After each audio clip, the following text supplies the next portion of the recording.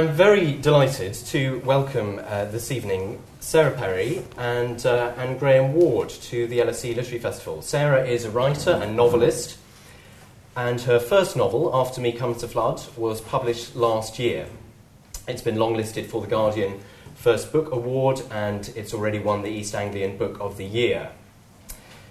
Graham is the Regius Professor of Divinity in Oxford, and he's a prolific author, theologian, including recent titles True Religion, Christ and Culture, and his most recent book, which we're talking about this evening, Unbelievable, Why We Believe and Why We Don't. So we're going to be exploring the importance of faith as a foundation in our society today. For any Twitter users in the audience, I'm asked to tell you that the hashtag is LSE LitFest, which is presumably covering quite a few events this evening, so you might need to make it clear which one you're at. And I would ask you to put your phones on silent so as not to disrupt the event. We are recording, hence all this technological equipment, so the event will hopefully be available as a podcast afterwards. After the talk, there will be a chance to have copies of both Graham and Sarah's book signed. They're available for sale at the back, so do please take that opportunity. I know that you're going to want to after hearing about these books. So would you please join me in welcoming Graham and Sarah?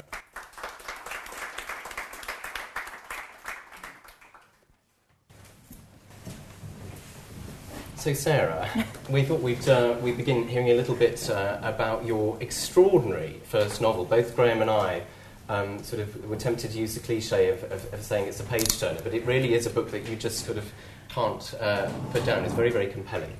And it has been described in some reviews as quasi-religious, and it certainly touches on a lot of themes of faith without being explicitly what one might call a Christian novel. So do please tell us a bit about it. Yes. I was asked quite a long time ago the question that novelists often are asked, which is, where do you get your ideas? And in this case, the idea came from the pulpit, in the sense that I was brought up in a very strict Christian church. And a topic that came up again and again and again during sermons was the question of love. And they would often talk about the common Greek, the New Testament Greek, and the fact that they had various different words for love. Brotherly love, sort of companionship love, love towards God. And that in English we only have the one word for love. And for many, many years I sort of toyed around with the idea of there being different kinds of love. Do we acknowledge them all? Do we understand them all? Do we experience them all? And I had the idea of taking a man who had never loved, not really, and making him experience love in as many different ways as possible. Transgressive, damaging, platonic, sexual, confused. And that's what I did. So I threw this very lonely man into a very hot house full of strange people. And I then started to toy with the idea of what it means to have faith. Are you mad if you have faith? Is it possible to have faith and have reason? Is love a form of faith? And then the house itself almost functioned as a place of worship in which they're striving not towards God but to attain some kind of sense of meaning and reason and love and so on. So I'm not sure how well that explains it, but that's where the idea came from anyway. Well, it's very difficult because one doesn't want to spoil the plot either, but in a curious way, they did seem to me like a little religious community. It was like a little sort of church, and they're struggling with the relationships and the dynamics and with their sins in a way. And I know that's a theme that we were talking about earlier, and of a lot of people there, more than we discover, are worried about sins being found out in the course of the novel. That's quite a big theme. Yeah, and I curiously, this sounds illogical, and it isn't. If you're brought up with the concept of original sin, the companion to that is redemption, and the idea that there is no sin beyond redemption. And I find that actually secular writing can be curiously puritanical in that they still believe there to be immoral behaviour and wrong behaviour, but without the other side of the unconditional love and redemption that is available on sort of repentance. And I'm using sort of standard theological language that I don't necessarily condone, but it's just a way of experiencing. So what I wanted to do was write about people who do transgress. They do damage people, they lie and they're deceitful, but that's kind of okay, that's part of our condition, that it's not beyond forgiveness, that it's not beyond understanding. So I wanted to write compassionately about it rather than judgmentally. And I certainly felt that what makes the sins forgivable, if we're going to use that term, is that they arise out of all the characters' desire to be desired. That's very fundamental to people's behaviour within the course of the novel. And I was very interested to hear you describe the different kinds of love and of how the main character, John, experiences that in his relationships there. So it does, even sort of the people who do unpleasant things in the novel, there is that, you feel sympathetic towards them for that reason. Yes, and I'm sure everybody has heard what I've heard, where people say, that's not love, he doesn't really love you, not if he did this. She can't possibly love him because X, Y and Z. But we don't have a yardstick for what constitutes love by which we could say you've reached this measurement and therefore it is love. I think that we should have a more capacious and forgiving understanding of it, and that love can exist in all sorts of ways, including transgressive ways, and that doesn't make it a lesser emotion, or that if the intimacy appears to be sexual or appears to be asexual, that if it's cross-generational, they're all valid, and that they cause people to behave in certain ways, but that if the motive behind it is one of love, that it should be easier to understand and forgive, because we're all capable of it, I think. And I know you're open to talking about how this has been, in some ways, sort of personal journey of discovery from you, from a kind of religion that you felt was perhaps quite unforgiving in your childhood experience. Yes, and I was effectively a biblical fundamentalist till I was about 26, 27. I was a missionary and everything, and had to develop my own journey towards an expression of faith that lived alongside my very, very liberal kind of yogurt weaving, Guardian reading insides, and it required a catastrophic severing from the way I'd been brought up, from the paradigms that had been the foundation of everything I believed. And then I had to, and I'm still trying to work out how to live, how to live as someone who has some faith, doesn't really know what it is, but won't deny it, even though that would be nice and convenient and easy.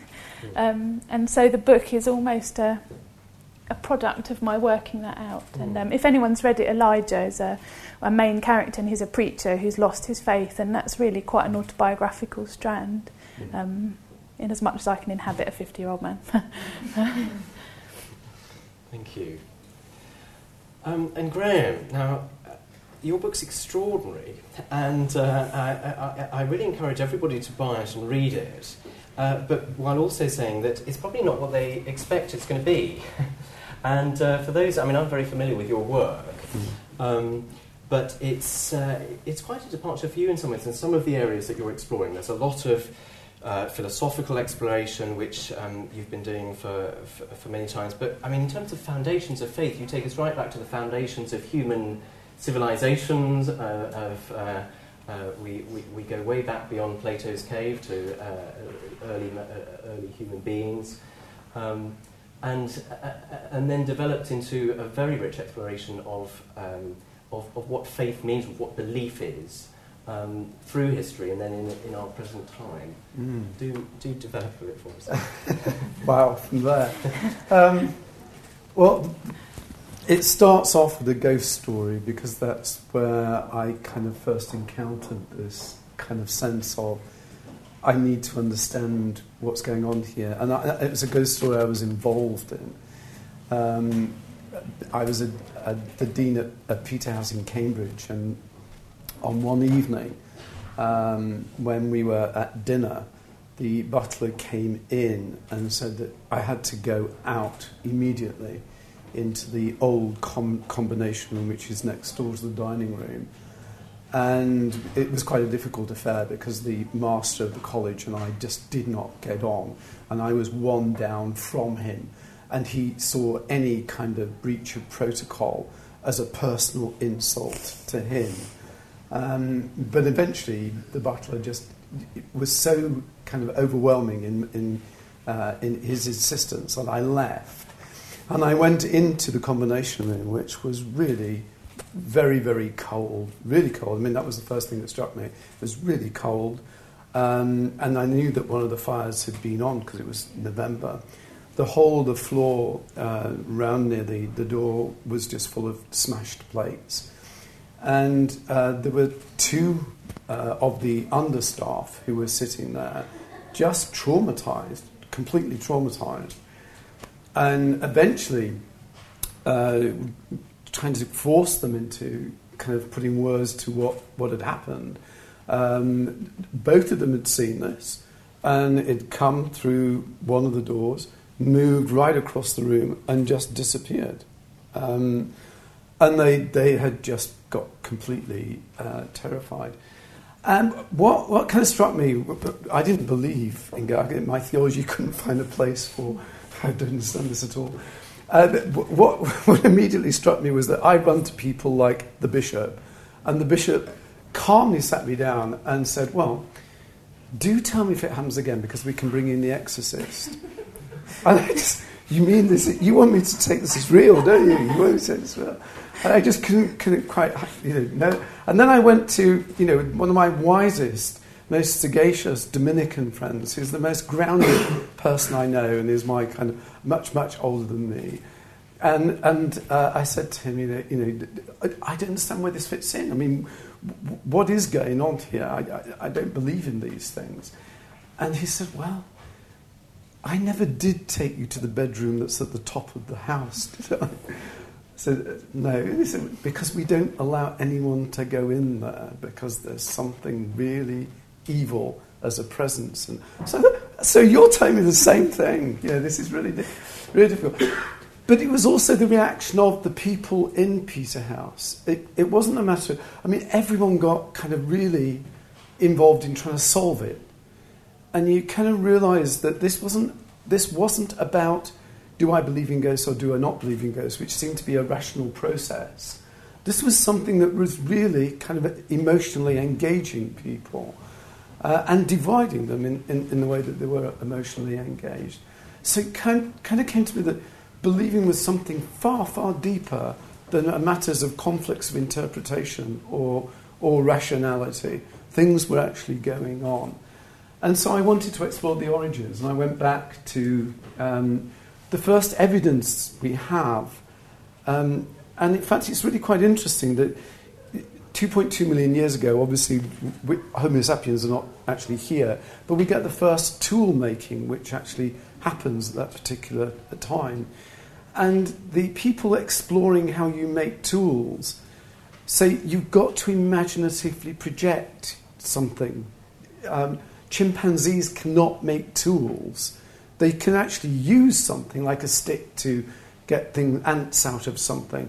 But they couldn't, for example, put a wooden shaft with a stone, a chipped stone, and realise the implications of that. That's a very complex, so that they must have some kind of picture in their mind that they're actually able to do this. And it was this kind of, so when does this intentional behaviour start to emerge that we can see? And some of the earliest intentional behaviour is domestic fires, the use of fire. So you're going back to hearths, you're going back to early forms of tool making. And one of the most beautiful ones, which was an eye-opener for me, was actually reading an account, because most of us are brought up with the idea that Neanderthals, which were not us, but in fact there was a time when we overlapped together, that Neanderthals were fairly kind of thicko, and the reason that we actually ended up as being supreme is in fact because they just couldn't handle various things, including the climate, and they just faded out. Well, there's a lovely account of a cave that was found in northern Iraq. And in this cave, which was a Neanderthal cave, there's a square cut out in the middle of the cave. And the square was covered, so we know that this was a tomb, and it was intended to be a tomb. When they uncovered the tomb, they found at the lowest level of the tomb was a baby as an embryo, curled up in a kind of fetal position. On top of that was 2 discalculated female skeletons. And on top of that, imitating the child, was a man, the skeleton of a man with his mouth open towards the cave. And this is the most controversial bit. There were just lots of ancient pollens of flowers in the grave. It's controversial because a lot of people wanted to say that these pollens are blown in or whatever.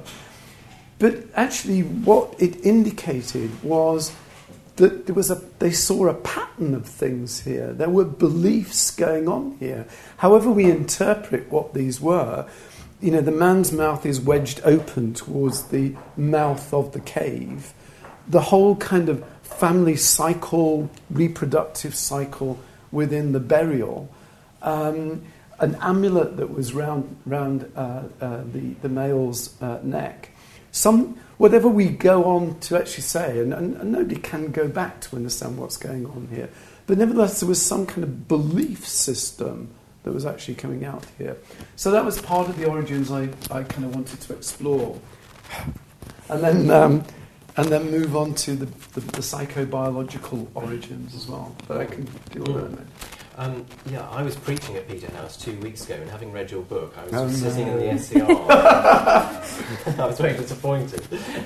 But what you and in using that anecdote and going back to these prehistoric origins, it seems to me that a big agenda of your book is to sort of muddy the waters. These days, there's the sort of idea: do you believe or do you not believe? Yeah. It's a question that people sort of think is an obvious one, and yet you're saying actually belief is something that permeates human experience and always has done. Absolutely. I mean, fundamentally, we never see something.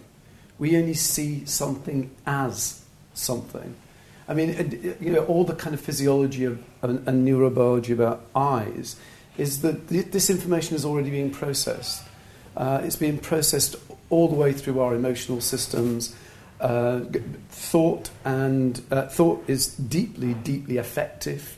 It's affected by at the level of moods, at the level of emotions, at the level of physiology, and that in fact this does cloud the water then, because if we only ever see as we never see, then we are always dealing with our beliefs, not with something called knowledge.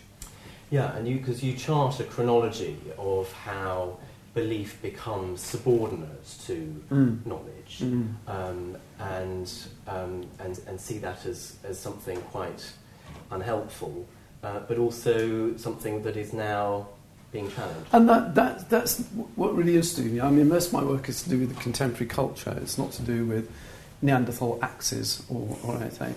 And it really is kind of looking at the contemporary scene at the moment. And what you're seeing constantly, what struck me was the way believe comes in to certain things. Believe in better. Sony, is that the Sony one? Or make believe is the Sony one. Believing better is the Sky TV one. Believing was part of the UK Olympic campaign. Belief or believing is part of Britney Spears' campaign for a new perfume. Justin Bieber's acclaimed out. Believing is out there, much more, and it's being used in advertising. It's being used in the way also in a lot of the kind of films that we're getting, where in fact something looks as if it's quite realistic, like you're walking down King's Cross Station. I mean, what could be more realistic? But in fact, you walk through a wall and you're on a train, and there's a whole kind of bending of things that's going on, in which there is the malleability of the real is quite clearly there, I think. Yeah, I wonder if we can just explore that a little bit more. A line that jumped out of your book to me was that you wrote, "We are, I suggest, living at a time when believing is reasserting its fundamental nature." And I wonder if that taps into the issues that we're thinking about in this centre and the very existence of this centre, of what is going on with believing, particularly religious believing in the world today. Are we going into a post-secular age? And secularism is something that you do write quite a bit about in the book, in quite a critical well, I way. call it the myth of secularism, because I think that we've been hidebound by this notion of that in fact we're secular, and what I tried to show is that in fact, one, historically that's not true, not certainly not in this country. It was a 1960s phenomena in terms of any kind of data, in terms of records of attendance or anything. And that often it's a misnomer, and I tried to look at France and the whole thing about laicité as a state policy, what's normally called procedural secularism. And it's not secularism as such. The basis, what's going on here is wanting people to assimilate. So it's an assimilation. It's part of a move that's happened in the 80s and 90s away from multiculturalism as a state policy towards assimilationism. Are you a citizen or are you not a citizen? If you are a citizen, then you will abide by these kind of rules, and you will not publicly display ethnicities or religious affiliations or whatever. So I did want to actually put, whether we're post-secular or not, it's the term, it doesn't do anything. I mean, what does that actually, say? I mean, to my mind, what we are experiencing, I mean, some people call it the new visibility of religion. Certainly religion is out there in the public sphere in the last kind of 15, 20 years in a way that it's never been for since at least the 60s, 70s. But the other thing about that kind of, it's not just about religion, and that's the whole kind of. But I mean, even like something like this when LSE was first founded, someone like this would have never happened. Yeah. So it has happened, and it's happened in a certain time frame, and I think trying to understand what that time frame is, such that even the LSE or Churchill College, Cambridge, which built a chapel as well, it's got it in the foundational documents that no chapel will ever be built in this college. And so what they did was to actually buy a piece of land which is across a football pitch, in which the college chapel is actually put. So something changes, a new kind of credibility about believing, however we want to define it. Yeah. Well, I'm very keen to explore the themes that emerge across these two books, and there's a rather wonderful line that jumps out of your novel, Sarah, when John is having to explain why he's come to this house uninvited, and he's sort of, certainly by one character, kind of been found out. And when he says, well, what do the others think? Elijah responds to him, they all just assumed you were mad. And the theme of sanity is developed a great deal through the book in terms of as we learn more about who these people are and how stable they are. And that sort of raises a question, it seems to me, about what is a rational belief. I mean, it sort of, everyone in the novel is irrational in one way or another, which is obviously an interesting. I just found it lovely. Because in fact, it's not just that you've got religious believing in there. Do they believe each other? And is part of the whole way in which you're portraying. Yeah, I was very preoccupied with the notion of what truth is, both within fiction and in life, and what we can know and what we can't know. And that to a certain extent, extending love or friendship or experiencing intimacy with anybody is not dissimilar to having a faith relationship with a divinity, because do you ever know anybody? Do you understand them? Do you know what they're really like? What's the nature of reality? How do you experience people? Sorry, we're in the microphone. Right. That's okay. But Sarah's okay. It's just me that's flying around. And so One of my experiences, and I have to say this is my experience of faith, I'm not saying this is what faith is, but I experience it very much as a sort of love response, in the sense that I would dispense with what faith I have if I could, but I can't, in a very similar way to feeling love for somebody and knowing it's unsuitable and unsought and unwelcome, but nonetheless it's there. It's some form of emotional response or directing of your attention towards something unbidden, possibly unwelcome, but it exists. You can feel it, you know. When I see my husband unexpectedly, my heart leaps. Well, why? You know, he's not necessarily the greatest human who's ever existed, but nonetheless I have an emotion response towards him, and that's the nearest equivalent I can think of with faith, is that it's simply there. I know it's there because I feel it's there, and it's as irrational as a love response, or as violently taking against somebody, which I've got a tendency to do as well. And I'm also very interested in what I consider to be a false binary between faith and reason, which I'm completely preoccupied by all of the time. I'm just finishing work on my second novel, and it's just, I'm going over and over and over this question of faith and reason. Can they coexist? Do they cancel each other out? And they can, and I think there's been a misunderstanding of what faith does, and we've come to understand it, not we, in the new atheism, the sort of Dawkins acolytes have come to understand it as being a kind of tumult of stupidity, you know, an almost medieval turning your back on developments of science, reason, philosophy.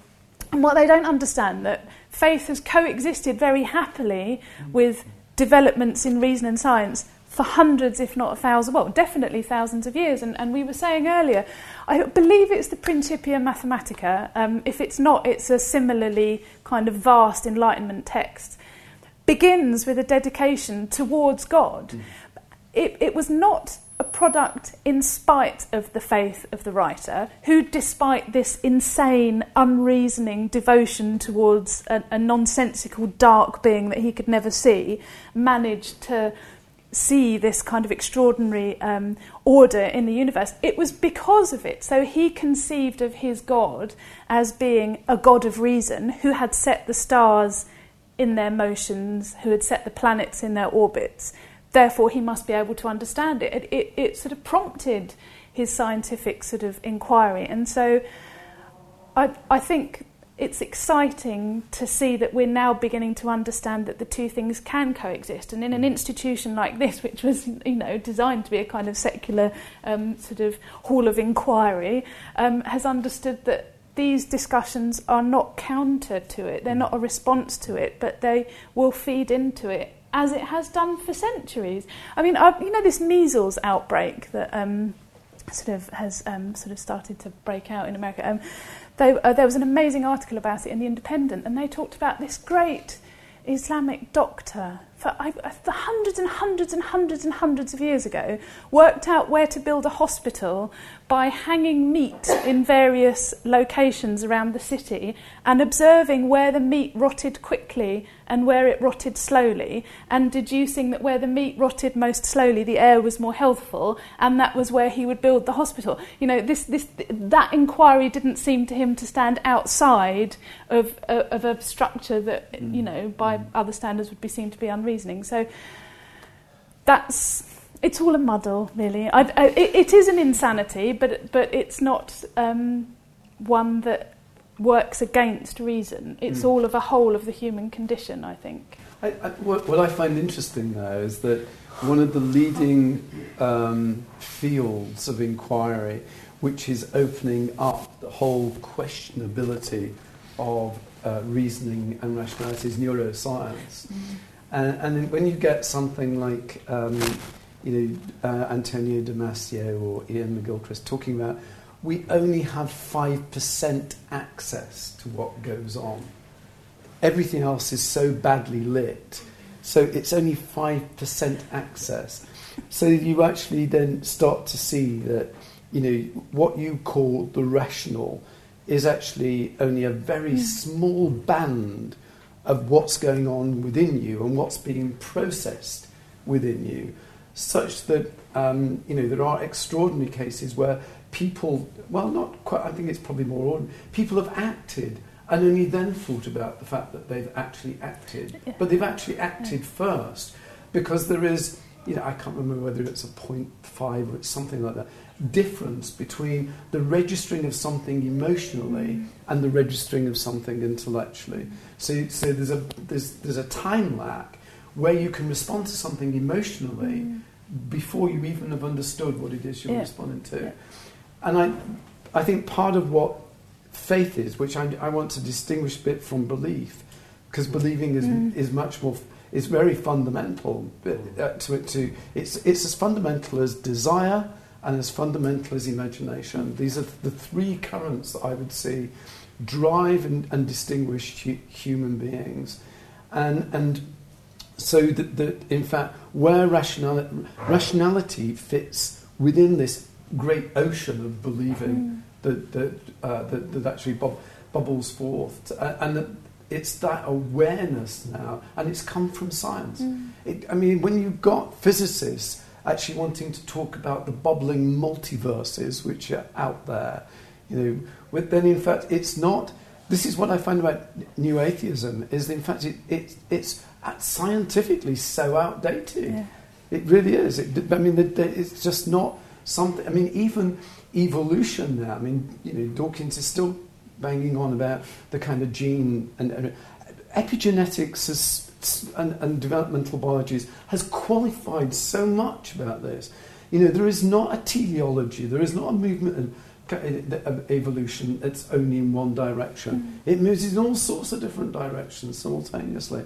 So I think, in fact, it's science in many ways which is opening up the questions of, and some of the most imaginative writing on the planet is coming from science writers at the moment on these multiverses and wormholes and virtual matter. Do you know there's more matter in the universe than can be accounted for? So they have to come up with calculations about virtual matter, which means there's no such thing as a vacuum, because in fact even a vacuum is full of this virtual matter. It's amazing stuff. Then the scientific inquiry and belief being sort of part of a similar impulse I find really exciting, and the idea that to pursue scientific inquiry in any direction is motivated by a very, very similar motive behind somebody pursuing a kind of faith direction. And I'm reading at the moment the Henry Marsh book, Do No Harm, the neurosurgery book, and he gives an account of how he was training to be a surgeon, and he was terribly kind of dissatisfied with it all, and he wasn't excited by it. And he was walking along a corridor, and a door was open in the neurosurgery suite where he wasn't allowed to go as a student because it was all sort of terribly sort of beyond what students could understand. And there was a woman in a sort of stretcher but sitting bolt upright with her head screwed into a sort of back plate and her scalp rolled forward and her brain exposed, and sitting behind her there was a surgeon with a mask over his face and eyeglasses in quite a dark room, extremely brightly lit. So this extraordinary tableau that really recalls kind of religious iconography, and like that he knew that was what he wanted to pursue. And it was like a road to Damascus moment. That's what motivated his pursuit towards neurosurgery. And then he gives another account of actually performing surgery on someone and sort of looks at this bifurcated brain with a sort of stripe going, it looks like a walnut, that stripe going down the middle. And he says, he understands it rationally. He knows where to cut, he knows where to put his scalpel, but also there's so much that he doesn't. And it really is like reading a kind of account of a belief system that simply happens to have been channeled to great effect and great benefit of mankind in that direction. Part of the link here, I think, is imagination, which is a theme that you develop a great deal in the book. And there was this idea, I think even a bit when I was at school, that if you were imaginative, you went down the arts track, and if you were analytical, you went down the science track. And the key point that you make is that actually astrophysicists need to be just as imaginative these days, and that this is completely broken down. If you look at, let's take a biology example, which was the discovery that on the single cell there's something called a receptor cell and on the membrane. And the receptor cell allows certain things to actually click in, or it doesn't. But if they click in, then that receptor cell feeds right down to change the nucleus of that cell and actually create protein and kind of activation within the cell. And it's the reason why, if you take an analgesic, your headache will go, because the receptor cells will hit. Okay, so somebody had to discover this. This is molecular biology. No one sees this stuff.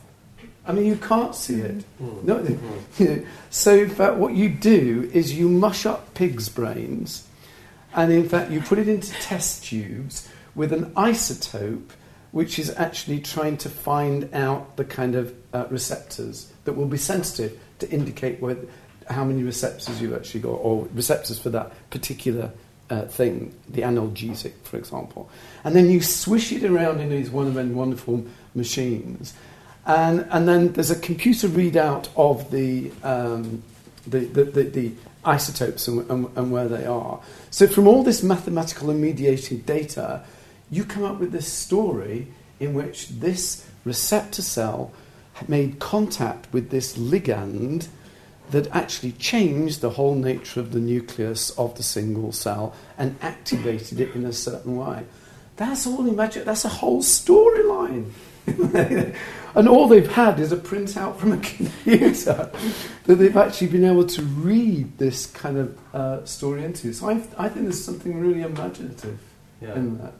But what I found fascinating with Sarah's book is then, because I have no account of this, is what happens when you have a belief system that collapses. And that was the most wonderful thing about Elijah, is you've got a belief system that collapses, and I wondered whether he was in an interim space where he would emerge with a new belief system of some kind when the regularities in the world started to maybe make a pattern again. But in that in-between state, there was no pattern that could be made, so the sky might fall down and he didn't want to go outside. There's a certain kind of belief that will manifest itself in a faith, which, as you say, are very different. And there are certain kinds of faith that are a very, very strong and very stable paradigm. And that was my background. In fact, I can remember a preacher going up into a pulpit and picking up this vast King James Bible, which was all that we read, and holding it up and saying, "This is the Haynes Manual for the human being. This is the manufacturer's instruction manual." And so, to a certain extent, that the religion and the religious life that I was brought up with and that this character has isn't one of wonder and strangeness, but of laws as fixed as the laws of gravity or Newtonian laws. They are the governing principles of reality as you experience it. So that when this man loses his faith on a curious point of logic that is something that actually happened. I won't spoil it for you, but it's something that happened to me. It's really quite brilliant. That's true. What happened there? Not that it's true that it's brilliant. It's that the incident is true. So it breaks everything, and gradually he loses his faith. And there's two things that happen simultaneously. One of them is an act of falling out of love. The emotion is gone. That kind of adoring attentiveness towards a being has disappeared. But rather more troublingly, the fundamental laws that governed his existence no longer exist. And so he experiences this as extreme agoraphobia and sort of a general social anxiety, because if you have believed that God created the heavens and the earth in 6 days, that his word is as light unto your feet and a lamp unto your path, that everything is ordered for your good, that you are one of the elect, that nothing can happen that is not ordained by God for your ultimate benefit. If all of that's gone, life is terrifying. It's a turmoil of strangeness and darkness. Why draw breath when there's no purpose behind it? Why leave the house when there's no benevolent being seeing to it that you're not going to get hit by the number 36? How do you live? And so he's in this state of extreme terror. Because when you have that faith paradigm, you don't have a backup one. Yeah. You know, you don't read up on kind of Marxism so that if your biblical fundamentalism fractures, you can go and join the Socialist Workers' Party and they'll give you a paradigm. You have nothing. And it's extremely troubling. And, you know, I think that it's dangerous. It's incredibly dangerous, incredibly pernicious to make people believe or to inhabit a world which can only exist if it sort of accords with a very, very, very strict, very inflexible set of doctrines.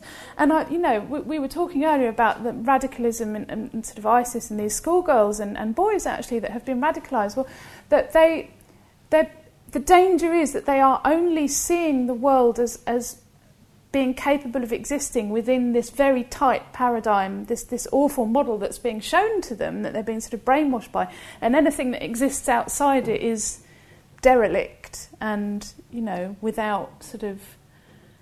And if we're thinking about foundations of faith, what do we think lies at the foundation of that kind of faith? And if it is on the increase now with a certain kind of radicalisation, particularly in Islam, is there something about our culture that's feeding this? I would want to kind of... radicalisation goes on in every religion. And I think, in fact, that the more we kind of draw attention to it... I know it's got a big thing with ISIS, but in fact, radicalisation... I've got a student at the moment who's working on El Salvador and the Christian martyrs in El Salvador. And in fact, what he is finding is these were made martyrs. They made themselves martyrs because of the theology that was being given to them. Right. So he's looking at the way in which, what we call liberation theology, wasn't it all wonderful? Well, actually, what he's looking at is the theology that actually sent some of these people to be martyrs was deeply, deeply troubling and radicalising. So I think we've got to see that radicalisation goes on and is going on. It's not going... But you only need to go around the M25 to some of the big glass churches that are here, and you realise that the radicalisation is going on where, in fact, you get to a certain number in the church and then the church goes and plants another church and everything else. I mean, that is a radicalisation. That's a whole vision of a kind of, viral understanding of the way religion will work. Yeah, and I think the term radicalisation is really important, that we don't think of it as merely referring to that particular situation. And I would say, to a certain extent, I was radicalised in that everything, absolutely everything, every friendship, every newspaper headline, everything I experienced was filtered through this extremely tight and prescriptive set of rules as set out in one particular translation of one particular religious text.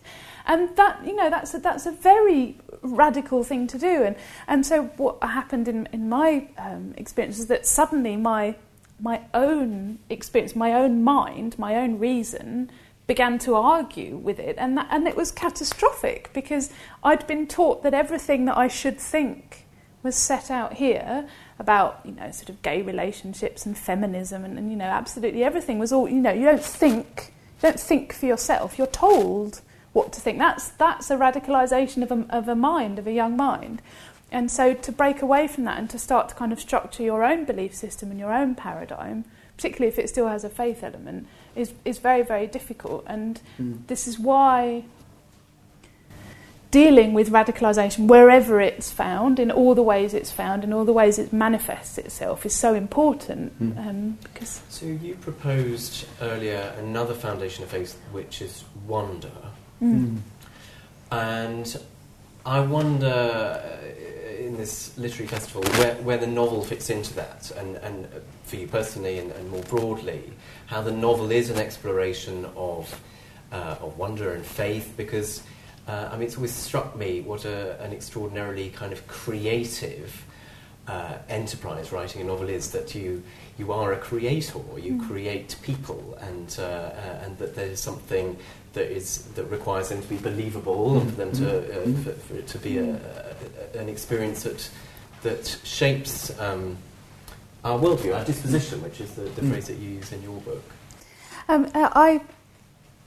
I think that writing for me, and I can't speak for any other creator of anything, is the nearest I come to an act of worship now, an act of love and devotion.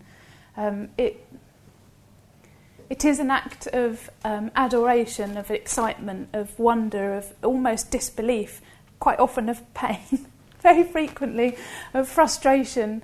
But there are moments when you perceive something out of the corner of your eye, some fragment of memory, something you once saw from the top deck of a bus and have half forgotten, and suddenly it blooms vividly and really in front of you, and then by some miracle that you can barely kind of get your head round, the vocabulary forms itself into a phrase that apparently no one else has ever thought of. The words have settled onto the page, and then you write it on the screen, and then these lines, these black lines and these little curves, these symbols appear on a white thing, and then you read it, and then that thing that existed in front of you can now be shown to someone else. And I find it as extraordinary as any other kind of faith experience that I've had. And I know there'll be writers here, and I know that you'll know what I mean, that that's an act that's one of and because it hurts, you know, and but it also is wonderful. So and you convey that in your characters as well, because they perceive things, and then particularly John, one of your main characters, has just a real eye for things appearing, like things on the wallpaper that just kind of appear on the wallpaper. That kind of most people just see wallpaper. That's wallpaper. He sees groves of trees and birds in the wallpaper. So there's a kind of engagement with that kind of perceptual wonder that you're not quite sure, what you will discover just by walking down the hallway. Yeah. Oh, I am. It's lovely to. That's very much what I wanted to convey, and a few people have said to me that they're surprised by the. It's very difficult to pin down chronologically where the book's set, because there's no iPods or phones or anything. And someone said to me, when is it set? And someone thought it was set in some sort of post-apocalyptic future where a communication had broken down, and someone said, is it a historical novel? But actually, it's set in my now, in that probably because of my access to an idea of wonder and strangeness, is there a God? Is there brimstone under my feet? I don't think there is, but is there? That I perceive the world like that, and so that's the world that I had to create, because that's how I sort of experience things, and that's a belief, right? That's absolutely. And what really interests me is that could you have written that had you not spent all those years negotiating a different kind of invisibility in another kind of world? The years of being a fundamentalist ingrained a habit of imagining things that were not actually there as such. Yeah. I mean, God is not there as such, but in fact you inhabited this world, which to many other people, is just madness. Yes. Right? Yeah. But in fact, makes perfect sense. Yeah. And you've got a lot of other people who are affirming you all the time that it makes perfect sense and want to know, when you actually take the back door out and want to leave. But whether in fact it was those years of training and kind of Bible reading and absorbing and speaking to God and all these kind of ways in which that enable you to be imaginative. I think you're right, and I'll never regret having had that experience. And language to me is a sacrament. It's the most pretentious thing I've ever said. I'm really sorry, but it is. I am utterly enthralled to language in a way that's slightly indecent. I mean, I memorise poetry, and I've memorised The Windhover, the Gerard Manley Hopkins poem, and in moments of extreme tension, I recite The Windhover. I mean, it's just awful. I did it during root canal surgery. I barely needed anaesthetic. And in fact, in Norwich, where I live, Norwich Cathedral has peregrines nesting in the cathedral spire. Really? It's just magical. It's absolutely magical. And this poor man, when the fledglings flew the nest last year, I came and recited quite a lot of The Windhover to him, and he had this sort of look in his eye and get this woman away from me. But it's a form of sacrament. And faith, religion and belief to me was couched for all those years in what I genuinely believe to be the highest achievement of English literature, which is the King James Bible, with these tolling cadences that can't be beaten, that are like music. And that language exists as exquisitely beautiful in its own right, but in terms of what it symbolises and what it's saying is vast. The human behaviour at its most degraded, divine behaviour at its most sublime, and everything in between. So to me, language being used in this way as a sacrament with devotion, with extreme care and sort of adoration, it comes alongside all of the other stuff. I wouldn't know how to write without treating language as some sort of precious pigment that you have to kind of eke out and sort of polish. Pigment's a word for you because everything's colourful. Colours are very important in this imaginative world you construct. It's really it's very bright. That's writing. Graham, you say quite a bit about reading in your book and how it engages and demands belief. Yeah, I mean, theoretically it goes back to Coleridge and Coleridge's understanding of the way in which reading fiction, you have to suspend your disbelief. But neurologically, they have discovered that we have within us what's called mirror neurons. So that mirror neurons will mean that, if I get up and kind of strike someone here, you will not only be shocked that I have actually done that, but in fact, witnessing it, you partake of and reenact in some way that kind of violence that you actually see. And I've been using this to talk about the way in which novels, like your novels, impacts as readers how we enter into. One of the ones particularly I wanted to look at was Lord of the Rings, because none of this is there. Your Thetford is there, but there's none. Frangorn Forest is not there. No one's been to some of these castles, and yet you feel you inhabit them and get to know exactly where what things are. So it's the way they get you to believe, and the way in which that operates somatically upon you, and so that you're involved. As I said, I picked up your book on Saturday morning and I couldn't put it down until I'd actually read it. I was completely involved, and when I actually wanted to put it down because I wanted to do something else, I had to nigglingly get back and find out what happens next, to actually find out just how it was resolved. But it's that kind of, those books you've ever read that have kept you have starved yourself of sleep to actually ensure that you can, because you're completely held by the book. And I just find all that extremely interesting, the way in which imaginative literature or imaginative film, or the way in which our imaginations can link into our believing and our desiring, such that we can be locked in there, and that if we read a lot, Oxford's just full of C.S. Lewis, and I just find C.S. Lewis does nothing for me, nothing at all, I'm afraid. So I read C.S. Lewis, and it doesn't engage a single cell, as far as I can see.